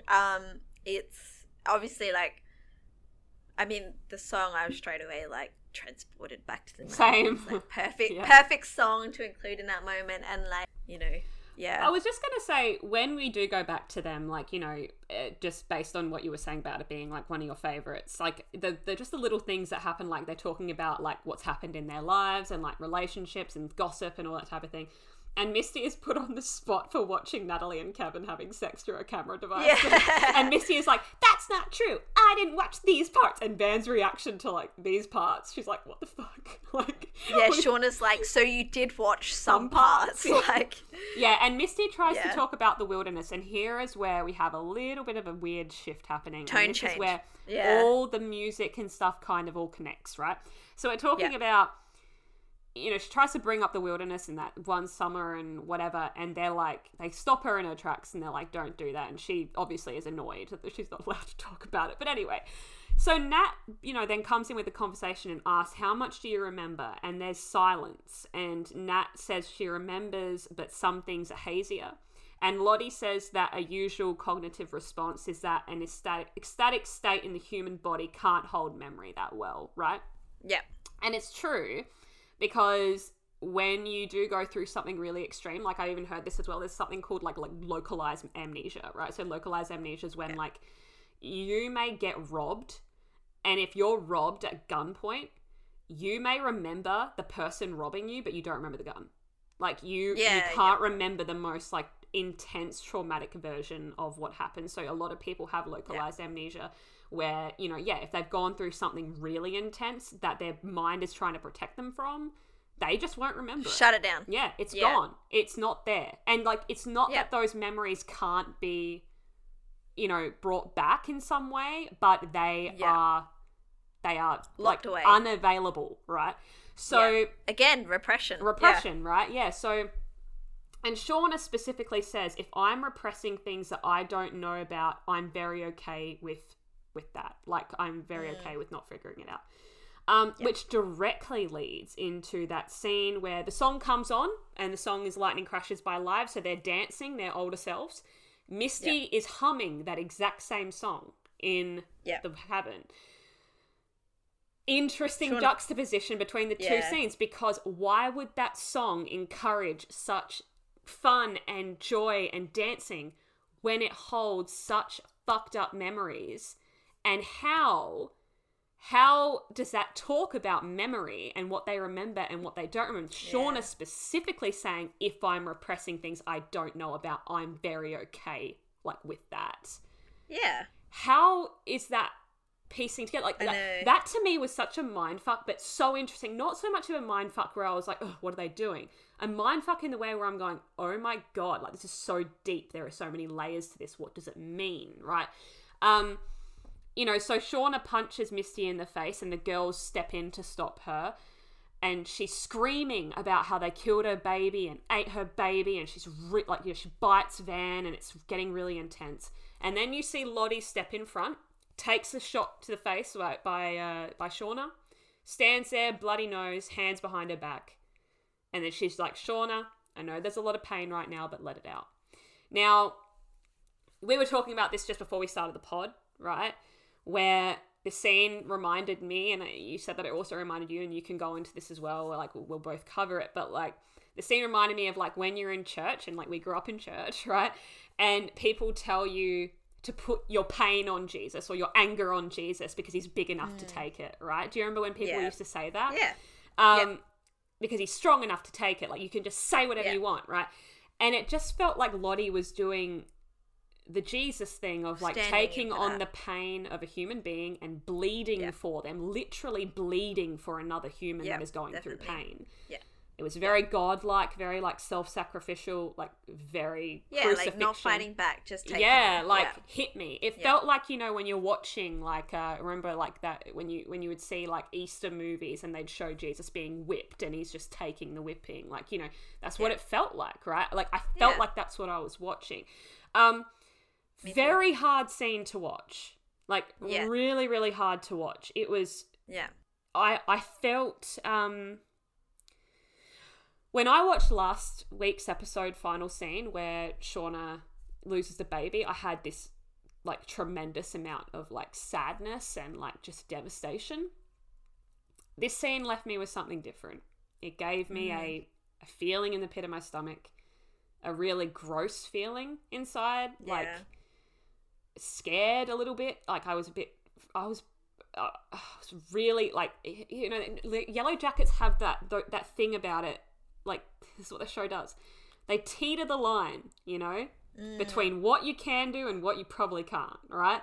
And they teeter that line right to the very fine ending of it, right? They really do. Yeah, definitely. And this felt like one of those scenes where you're just watching someone get absolutely beaten to a pulp. Like, and it's her friend. And she is. She's unrecognizable at the end of it. So much so that I was like, is Lottie going to survive this? Obviously, we know she does. Yeah. But, like, and even Shauna at the end of it is like, Lottie. And, Shauna, I think... responds by gurgling on her in blood. And Shauna just kind of rolls out the way and is like, whatever. And it's like, it was intense. It was intense. Yeah. I think, like, I was watching it in much the same way as I watched the moment when we saw... like, in Shauna's dream moment where she thought the baby was still alive, she saw them eating the baby. Like, and the difference is, like, obviously eating the baby, that wasn't real, but this was real. But I was still sitting there going, like, oh my God, like, I never thought I would see this in a show. But also, I'm sure for Shauna that was cathartic. Like, Shauna, she needed that in that moment. And so, it's confusing. It was confusing for me to watch because I think when you watch the show, you're trying to figure out what is it telling me? What am I learning right now? Mm-hmm. And yeah, I definitely got a lot of religious symbolism. Yeah, I literally got Jesus on the cross taking, like even the way that Lottie kind of is lying there on the floor and we see the camera pan over her. Yeah. And the way her arms are held, I thought was meant to be literal. Like crucifixion type of imagery. Yeah, definitely. And I mean, I don't know if you saw this, and I don't know if this is me just projecting. I didn't actually pick this up, but I saw a Reddit post about it.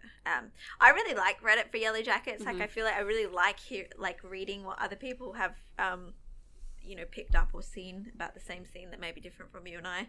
But yeah, someone had put a link to The Fallen Angel, the painting by French artist Alexandra Cabano, painted in 1847.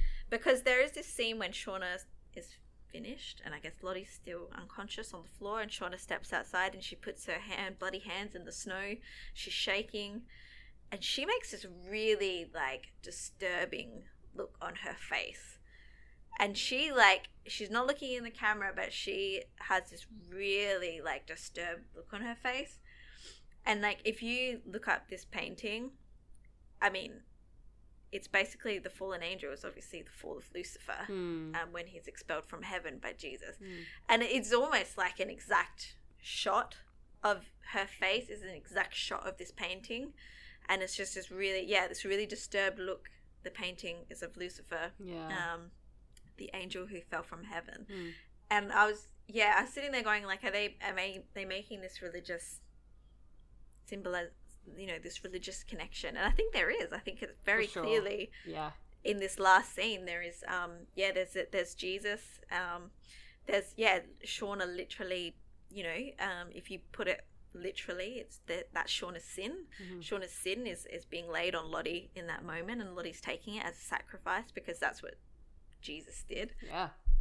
And it's also very symbolic when it comes to blood, because the blood is meant to be this purifying, a part of the whole thing.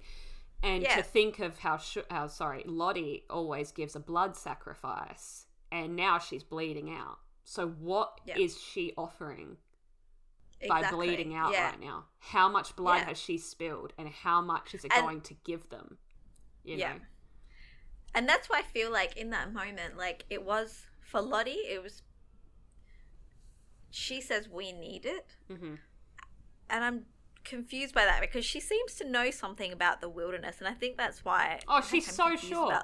She speaks about it she's so sure, Yeah, she's like, oh, the wilderness, it doesn't it doesn't work like that. Take trades. Yeah. But it saved Shauna. It gave us what we wanted. It saved Shauna, and maybe she was saying it in relation to Kristen. Maybe it will give Kristen back to us. But I'm just wondering what Lottie possibly thinks. Is it a bit two-sided in the fact that she has her own things that she's seeking or that she's trying to do, and she's prompting Shauna into beating her to a pulp because of something else that she's trying to get from the interesting wilderness. Perspective. Almost maybe Lottie knows unless this happens, they're all gonna die or something, and maybe she's like I said, bleeding to the point, this is not just a cut on her hand. This is her whole body, every part of it, her face anyway. This is her face is her whole body is just, she's knocked out. It's not, she's gurgling up blood, right? She's probably got internalized bruising and bleeding and everything. She's been kicked in the stomach, right? This is it's her whole body. And she's bleeding out, and it's we know Lottie sacrifices her blood all the time, cut on her hand, a little bit of a trickle. What's happened? I don't even know, right? And the thing is, we have been warned by everybody that episode 8 and 9 is very intense, right? There's a lot that happens, and you know, I am nervous in many ways, but I'm also I am nervous. Yeah. incredibly intrigued because I'm like, it really does feel like it's ramping up to a point where I'm like, it does. what the fuck is gonna happen? You know, because surely this is leading to something huge. I just don't know. You know, the next scene, like, as Lottie is literally being beaten to a pulp, the girls are getting up and dancing and drinking together and dancing around the fire, and the snow is falling, and it's just like so well done, man. Yeah. Like, because we're seeing like, it's so multi-layered because we're seeing like, the unreliable narrators, like you said, like Shauna, the same song prompts different things in different timelines. Mm-hmm. One of joy grief, and one of absolute horror. Yeah. Complete trauma, contrast. Joy, like, horror versus, joy and happiness mental. And connection and friendship and freedom. Like, it's a bloody amazing scene, and like I really enjoyed, not that I enjoyed watching Lottie get beaten at all, but I mean as in like I really appreciated the how smart that scene was, like to kind of do it all at once and to get people thinking. And even just the other teens like just watching in horror. Yeah, like no one did anything, but that's because they trust Lottie, that she, like, you know what I mean? Yeah. And it goes to show, like, you're stepping in front of Misty because, you know, Misty's Misty. But you see Lottie doing something like this and you are just, you trust her. This transports her to a martyr. It does. Situation. And this is the other point that I wanted to make real quick, because I was like, ugh. I just feel like Lottie does a lot of these self-sacrificial things. She's doing a lot of things for others. Like, she's not really wanting anything for herself as of yet. But what's happening is she's building trust. She's building. People are eventually going to see her like a godlike figure if they don't already. Yep. And a martyr, and doing these things for, you know, whatever. Sacrificing herself, putting herself in that position, that eventually her authority is just going to be unquestioned because they're like, exactly, she's already done so much for us, right? Now, do I believe that Lottie is the main person out here causing it? No, I think it's all of them. I still believe it's all of them, and I still believe they all had a part to play, all the Antler Queen, all of them. But I think that Lottie is proving herself. Lottie very clearly seems to have a connection. Yeah. With whatever. Yeah, and I think that she has very clearly proven herself. Yeah. Time and time again to bail them out, that they are going to trust in her. They're going to trust in her like a god. Like, that's what happens, and they're fucking desperate. What else would you do, right? If you're out in the wilderness and you've got like nothing else, what else would you do but trust the person that is seemingly putting themselves on the line, fixing things for you? This is how it's all worked out. Like, you know, this saved Shauna, this is doing this, the snow stopped, the blah, blah, blah, whatever it is that she wants to achieve, and it's happening. Like, you know, we said in the last episode that we think that they spilled blood for Shauna to survive, and that's why Shauna survived, right? And that's what Lottie said in this episode. You know, she could be lying. She could be lying and saying that it was for Shauna and it was really for the baby, but it sounds better if she says it was for Shauna. I don't think it is, though. I really do think that she put it towards Shauna just because Shauna probably would have died otherwise. Like, I think that, you know... But I also think Lottie, as much as she understands the wilderness, she's so sure. There's probably a lot that she doesn't get still. Like, I don't think that she's... I don't think that she's, like, fully as tuned in. You know, there's got to be bits and pieces that she's still not... She's still a human being, you know, so... Yeah. Whatever. And that's... I guess, that's the line that the writers are having us toe here. Because she is just human. Yeah. She may have, like, some weird psychic connection, but she's not a god. She's human. No. But yeah, like it kind of points to the way, like, yeah, like, you know how we said in the last pod review, like the way that Van looks at Lottie when she first Reverence, sees her. yeah. Is it of fear or is it of reverence Yeah. of godlike figure? And it could be that. Yeah. Like, Could very well be. you know.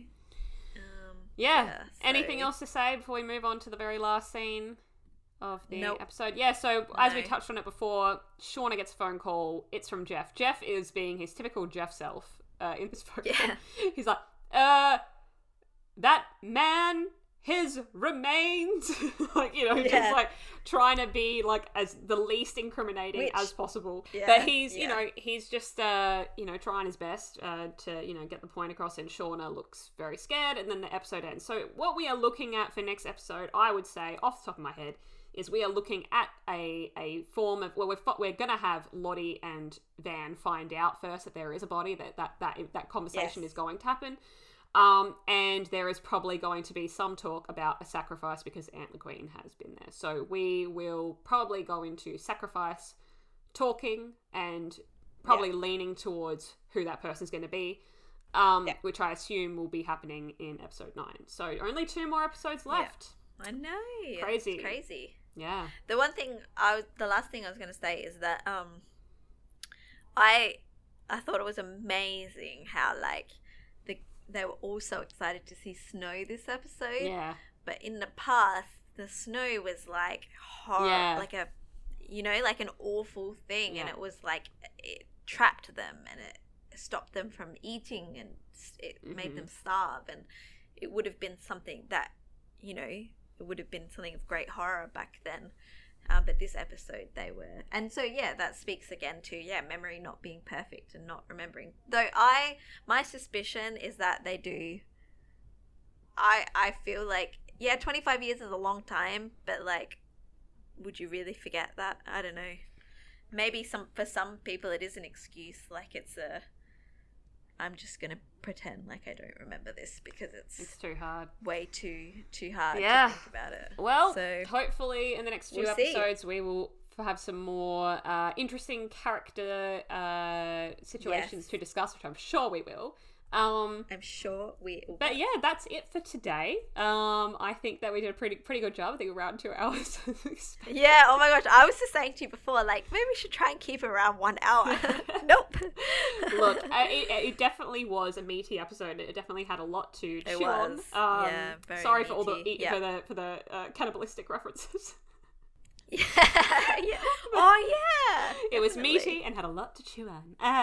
It was snacky, high calorie. Yeah, high calorie butt meat. Please, I hope that you all enjoy your high calorie butt meat and have a fantastic week until next time. Yes. Yes. Yeah. We'll see you later. House of Quigley. We'll be back next week. Hit us up at Twitter, House of Quigley, and hit us up at housequigleypod@gmail.com. Correct. Thank you, everybody. Alyssa, it has been a joy correct. talking to you yet again. And as always, it's always a lot of fun talking about all these batshit crazy theories that we have. And Frances, I'll see you on the other end in a few days. Yes, in a few days, well, where we will talk in a week, about when we talk about the next episode. All right, everybody. All right. See you bye. later. Goodbye. See you later. See you later. Bye. Bye. See you later. See you later, mate.